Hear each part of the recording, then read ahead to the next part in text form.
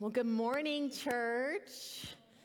My name is Lindsay, and I am currently serving as the ministry specialist for an organization called Covenant Kids Congo, which is part of our denomination.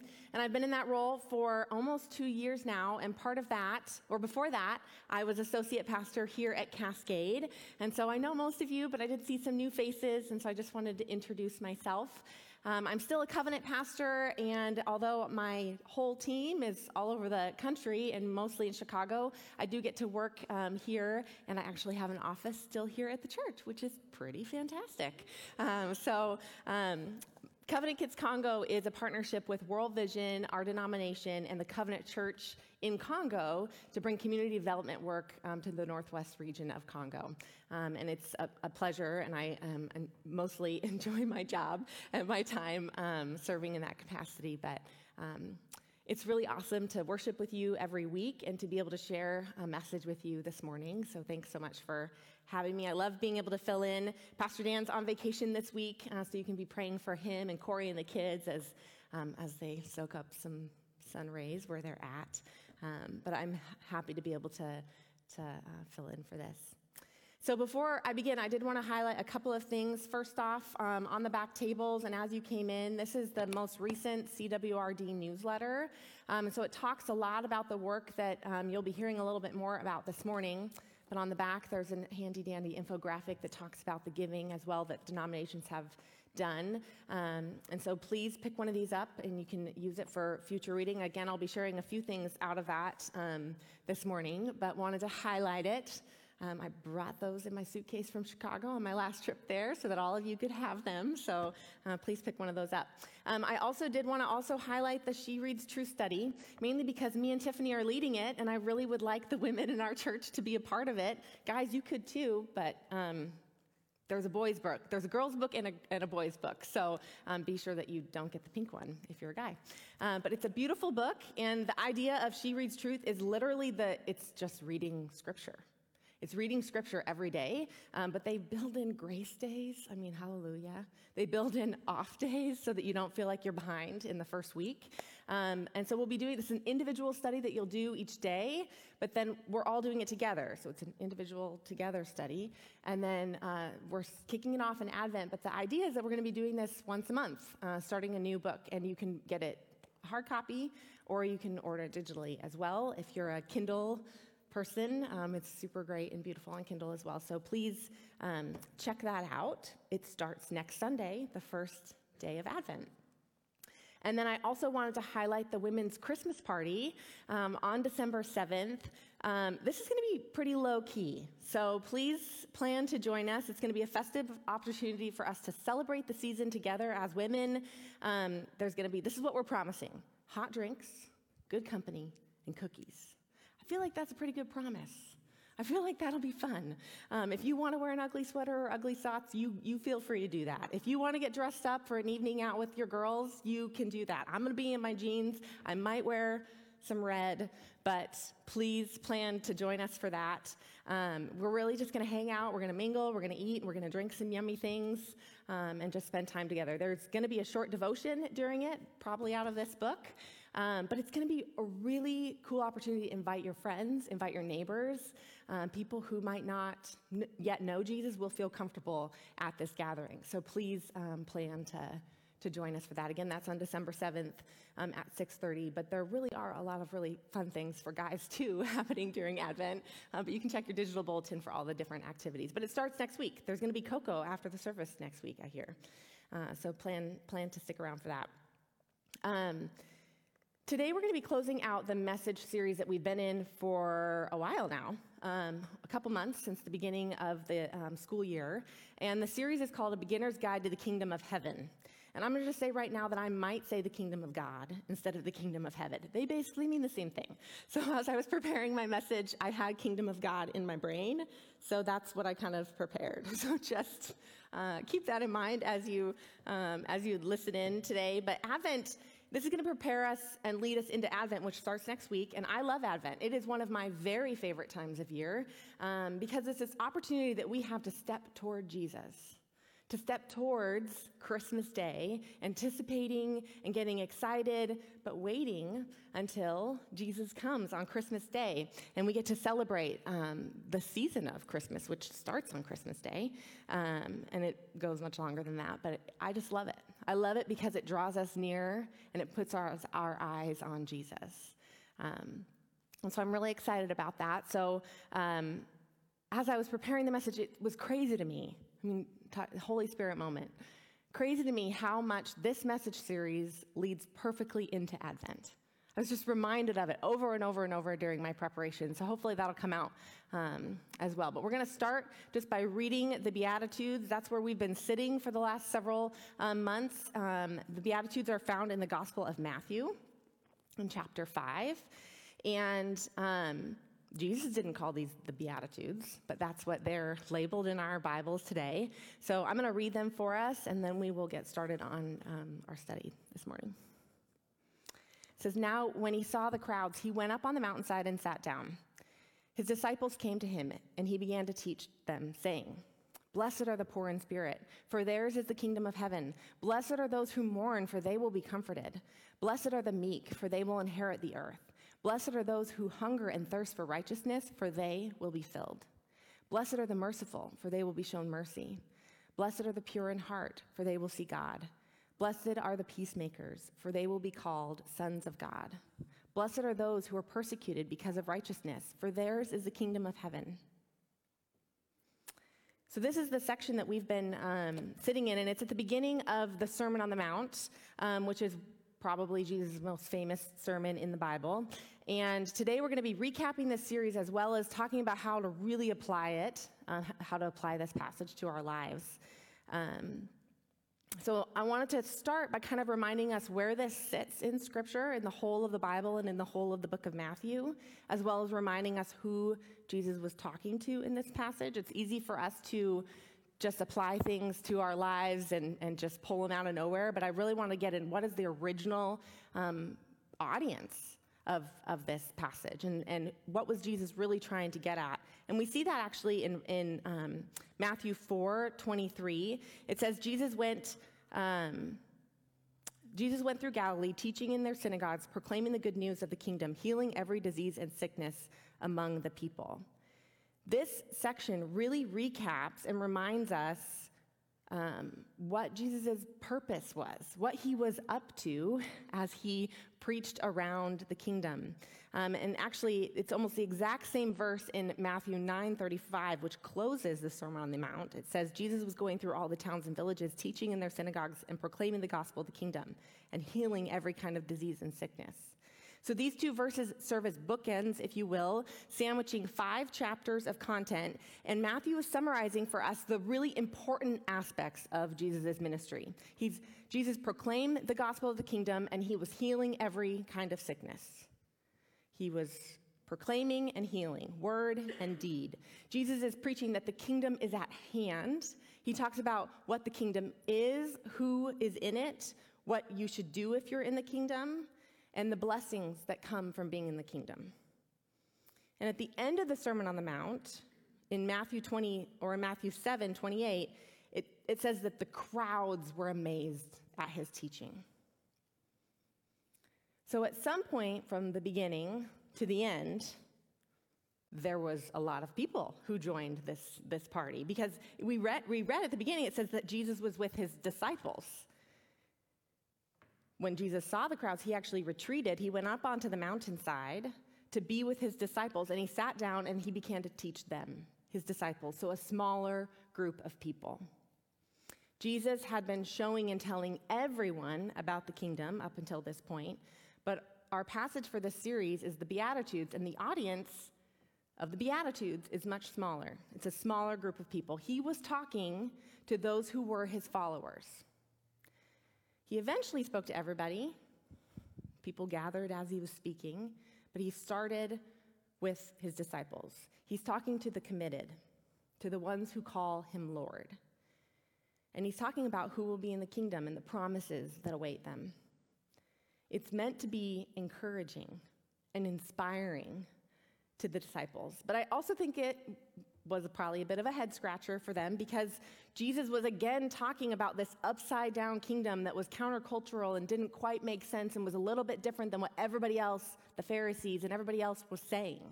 It was this upside down idea where the first are going to be last and the last are going to be first. That doesn't really make a whole lot of sense. And we have hindsight, right? We have hindsight because we have the 2,000 years since Jesus. We have the rest of Scripture, and we're able to see what became of this. But the disciples were probably like, oh man, Jesus, what are you talking about? What does this look like? And so he does spend the rest of the Sermon on the Mount kind of talking about that, talking about the very specific details about what it means to be in the kingdom. But during this series, we've learned that the Beatitudes were not really this list that like all of us are supposed to like check off and aspire to. That's something that we've been learning the past couple months, that it really isn't something to like this list of character traits, right? That we want to be like, oh yes, check, I got that. I'm pure in heart, check. I'm merciful, check. You can't make up your mind to be pure in heart and it just happens. You can't make up your mind to be merciful and then suddenly you're all about showing mercy. These characteristics are the result of God first working in us. We love because he first loved us. We are merciful because he first showed us mercy. We are pure because we are cleansed by him, not because of things we do or do not do. We're humble because he has humbled us. Less about aspiring and more about what God is already doing on earth. The Beatitudes are an example of God at work in all who come to him. Through the teachings of Jesus, we also know that the kingdom of God, or the kingdom of heaven, is open to all people, everywhere. People from all walks of their life, different backgrounds, people who have made mistakes, people who think they have it all together, right? It's everyone.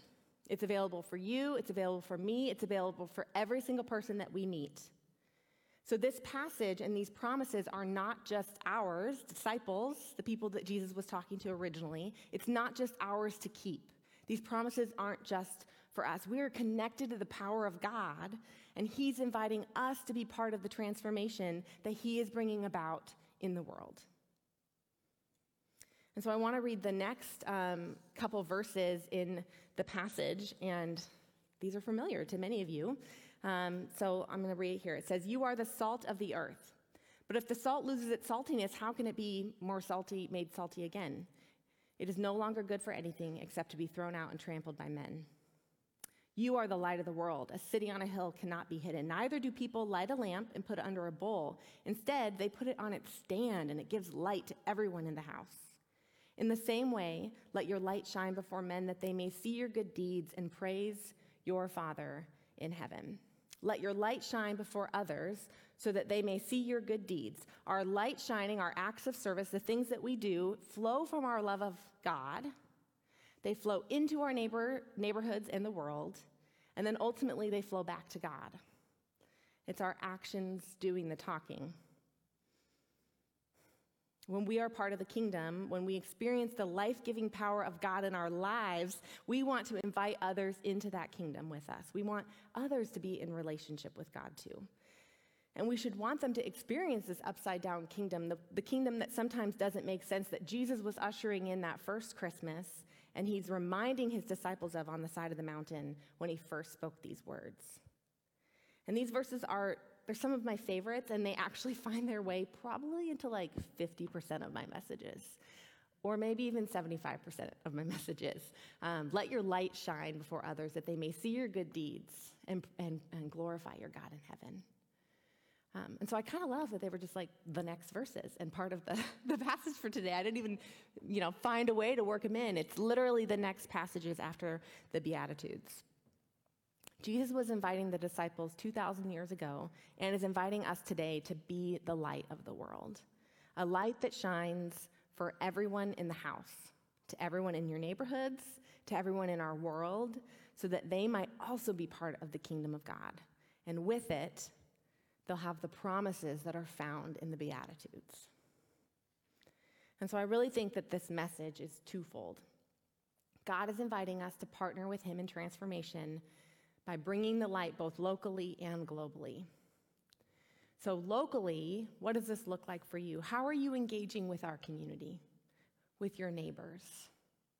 The holidays are a great reason to invite your neighbors that maybe you haven't invited yet to hang out with you. Maybe it's cookies, candy canes, cocoa, cocktails. See how I did that? All C's. Didn't intend it that way, but hey. Maybe you're like me and there's maybe some neighbors, they've been your neighbors forever. So it might be a little bit awkward to all of a sudden invite somebody over when you haven't invited them over for the last 5 years. But you know what? The holidays are a great excuse to do that.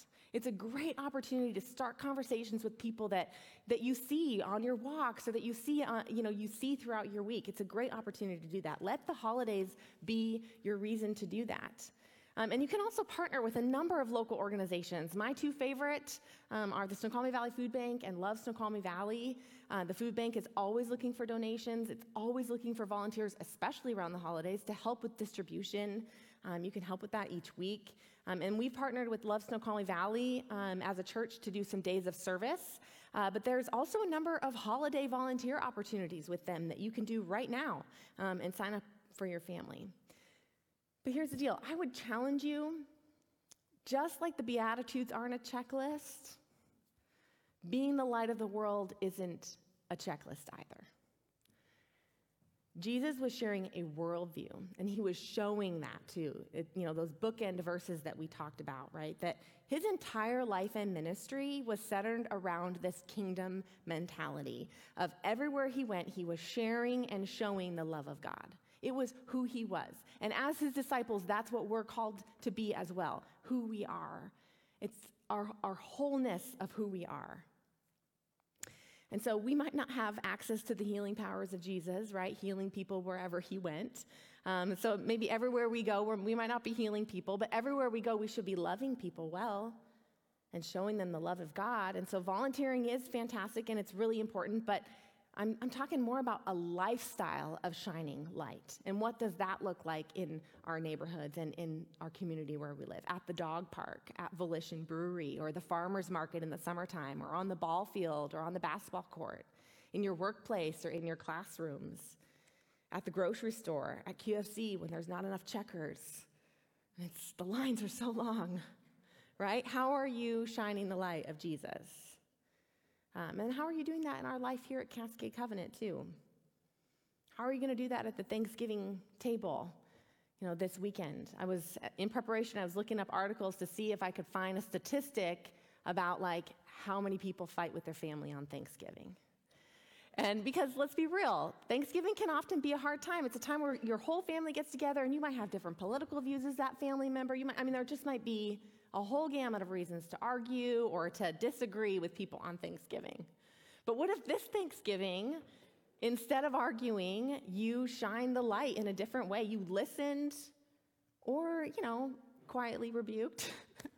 That's more for me. I need to remember that as I go into family Thanksgiving. But here's, what if it was more love and less arguing? What if it was this Thanksgiving? But it doesn't stop just there, right? We know that the kingdom worldview, the kingdom mindset moves us into the rest of the world as well. It's not just in our local community, it's also globally. Acts 1:8 says that you will receive power when the Holy Spirit comes on you. You're going to receive power from God to do this. And you're going to be my witnesses in Jerusalem, Judea, Samaria, and to the ends of the earth. In every single sphere of our lives. Jerusalem is like your hometown. Judea might be Issaquah, Costco.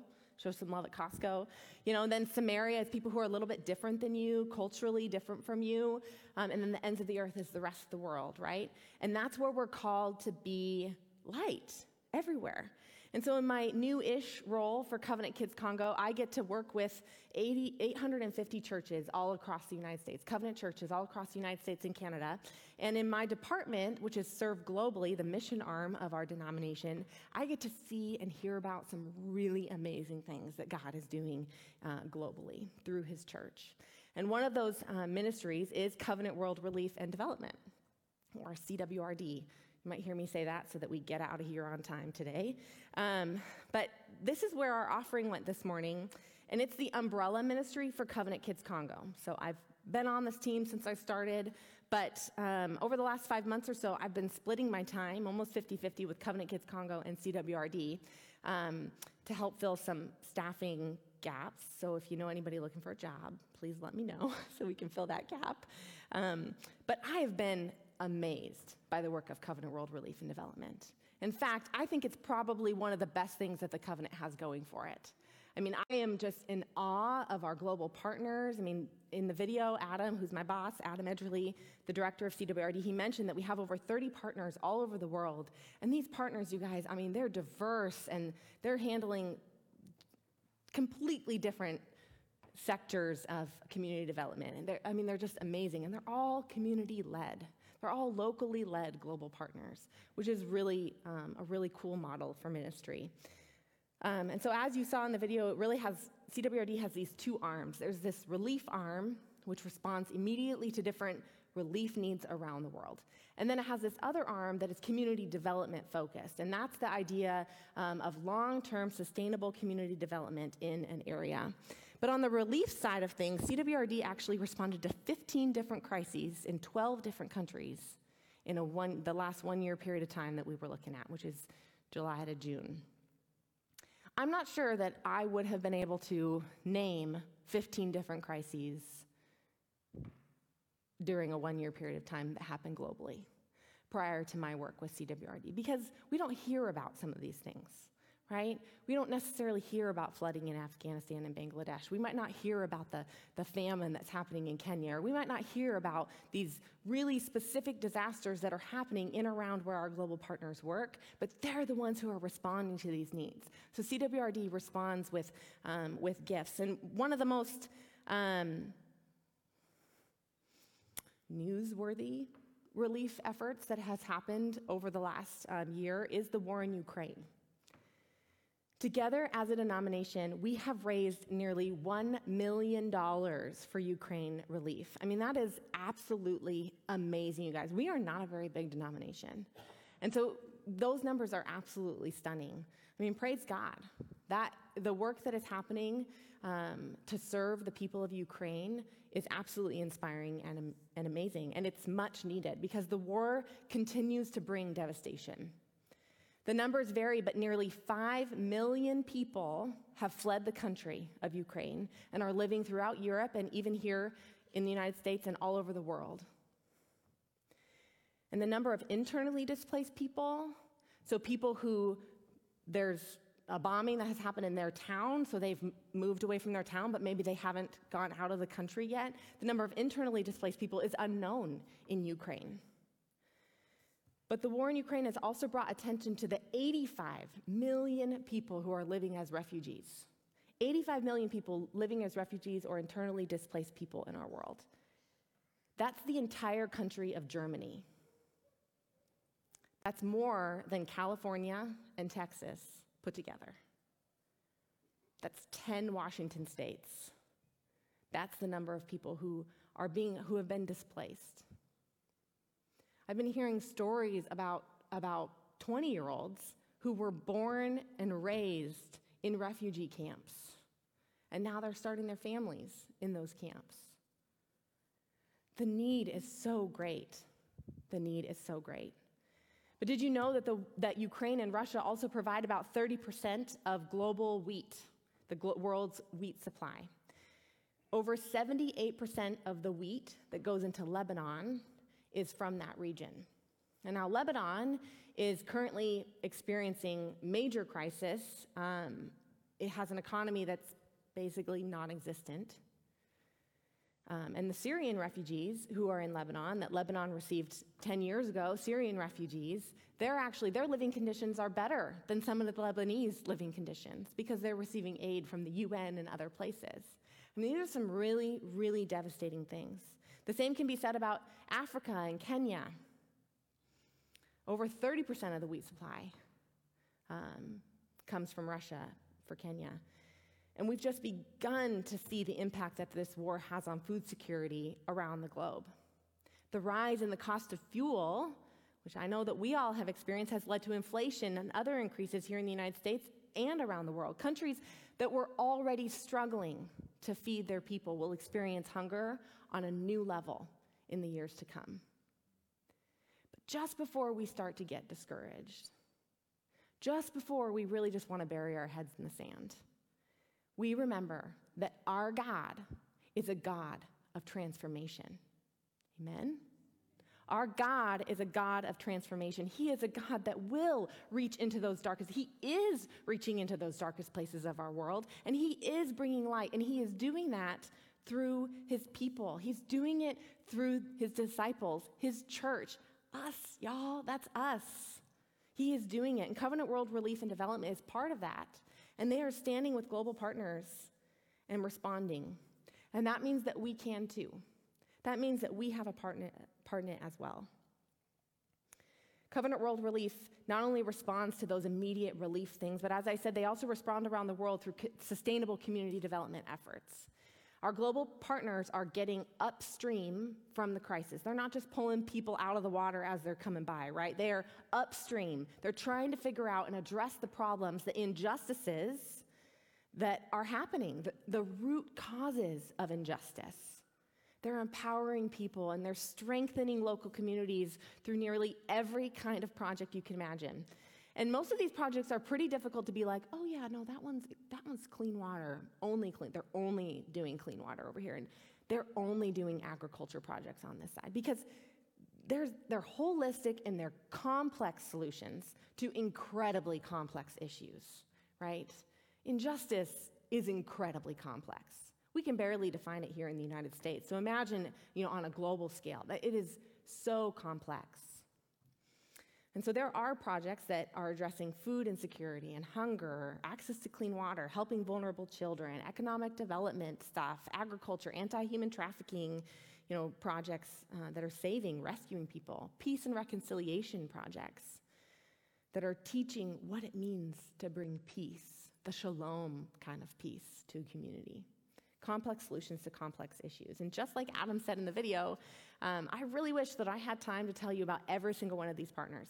I think that, we would literally be here all day because they're amazing. Every single partner that CWRD partners with is inspiring and led by amazing people.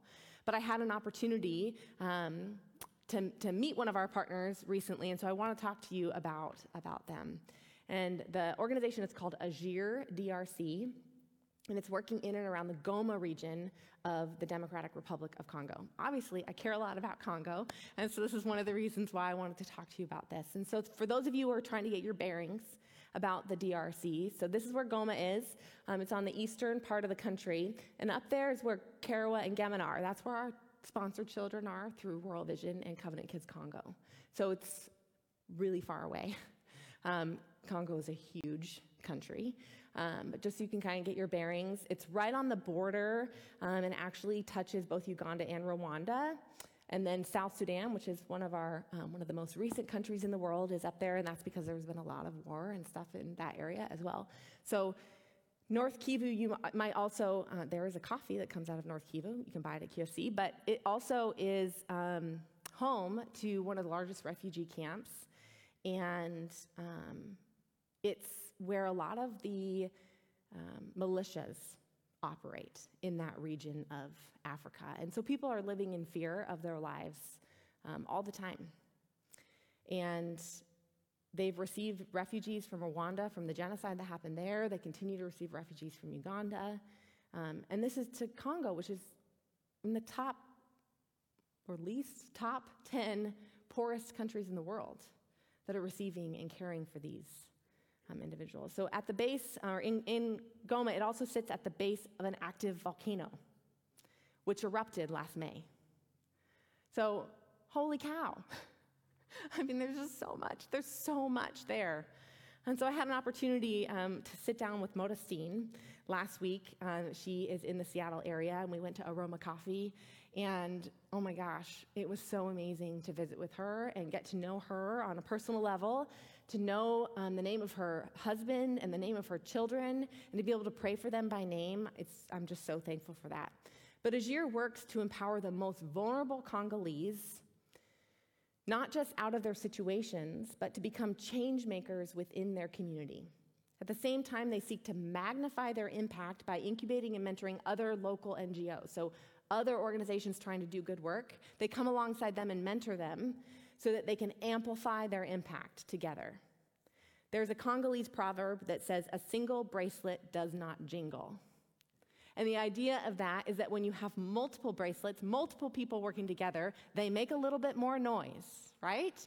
And I'm pretty sure that Youth Team World Vision participants among us have heard this, but a different kind of African proverb that talks about if you want to go fast, go alone, but if you want to go far, go together, right? That's the idea of how important it is and how cool it is that Agir is coming alongside other organizations that some people might see them as competition.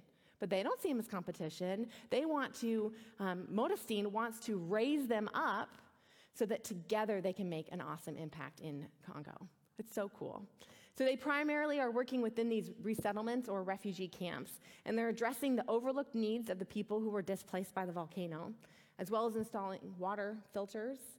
And they're exploiting, or they're empowering exploited domestic workers. So in Congo, it's really common, if you have the means, to employ as many people as you can in your home to do a variety of tasks, from cleaning your house, to cooking for you, to working in the yard. If you have the means, then you employ people. That's just part of the way that you give back to your community. But oftentimes these domestic workers are refugees themselves, and so they don't have the language. They might not even have the training. If you think about a family coming from Rwanda, where they've been living in a very rural village, and they're coming to Goma, which is a city, doesn't look like our cities, but it is a city, and they come up to a kitchen sink. What is a kitchen sink? They don't have kitchen sinks in the village in Rwanda. Or there's different cooking practices or things like that. And so oftentimes these domestic workers don't have the skills that they need to be able to do the job that they've been hired for. And so one of the things that Agir does is they actually train domestic workers so they are then able to expect and ask for a higher income, which is so cool because then they're able to pour that back into their own families and raise themselves up out of poverty. It's awesome. But you know what? There's so much exploitation that happens, and so Agir actually has been negotiating contracts, basically kind of working like a union in this area to negotiate contracts so that these domestic workers are paid fairly and they're treated fairly, which I just think is amazing. It's amazing. And it was so encouraging to hear Modestine share about this because she has this just desperate call within her to bring hope and healing to her people. And it was so cool to just hear her heart and hear her share how she would like to bring healing to Congo.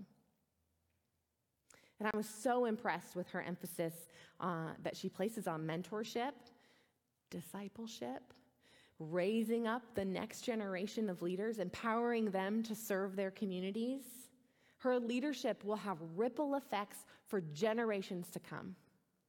And these are the types of partners that we get to partner with when we partner with Covenant World Relief and Development.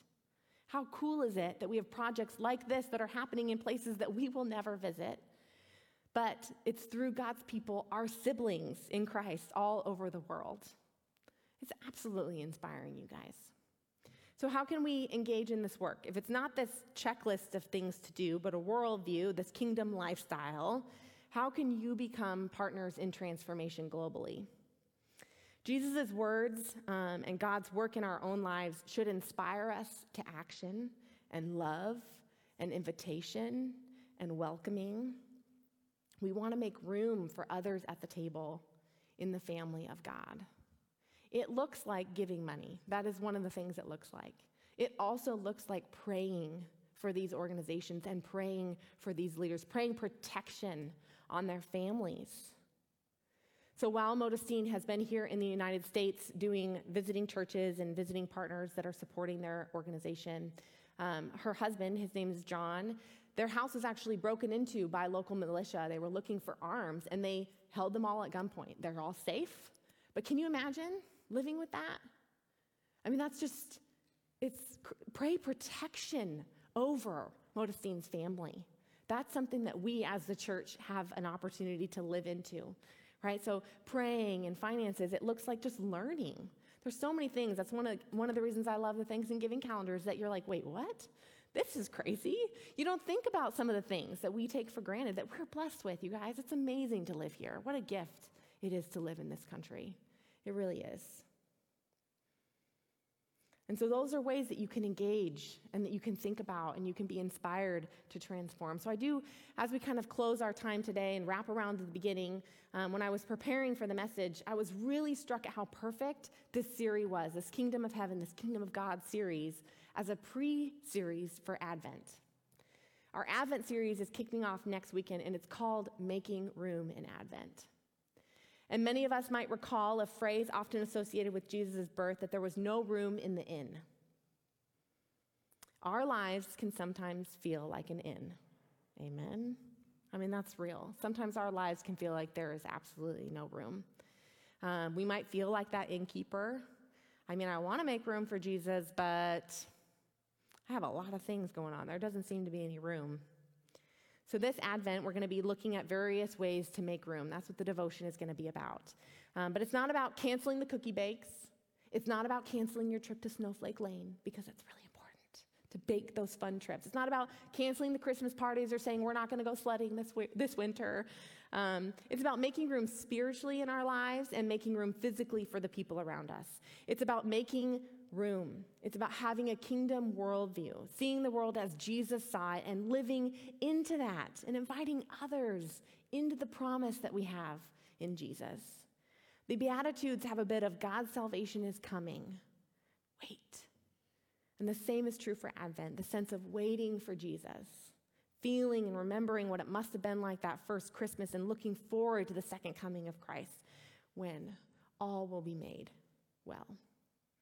So let's be part of the transformation, what God is inviting us into. Jesus makes room for all people, even the ones that might be shunned by society, even the ones that have been living in refugee camps, even the ones who don't believe in him, even the ones that we might be super surprised about. He calls blessed the ones that we might see as burdened. He makes room for those at the margins of society. And as we lean into the Advent season, my prayer is that just like Jesus made room for us, that we will also make room to be part of the transformation. As God transforms us, and we are invited to be part of the transformation of the world and our community, globally and locally. So I'd like to invite the worship team up for our closing song. But as we sing together, think about how you might partner with God in the next month. Who could you invite over for cookies and cocoa? Where could you volunteer? Once, or maybe ongoing? What partner or project of Covenant World Relief and Development could you learn a little bit more about, or commit to praying for, or commit to donating to? How will you be inspired to shine light and live into the kingdom of God?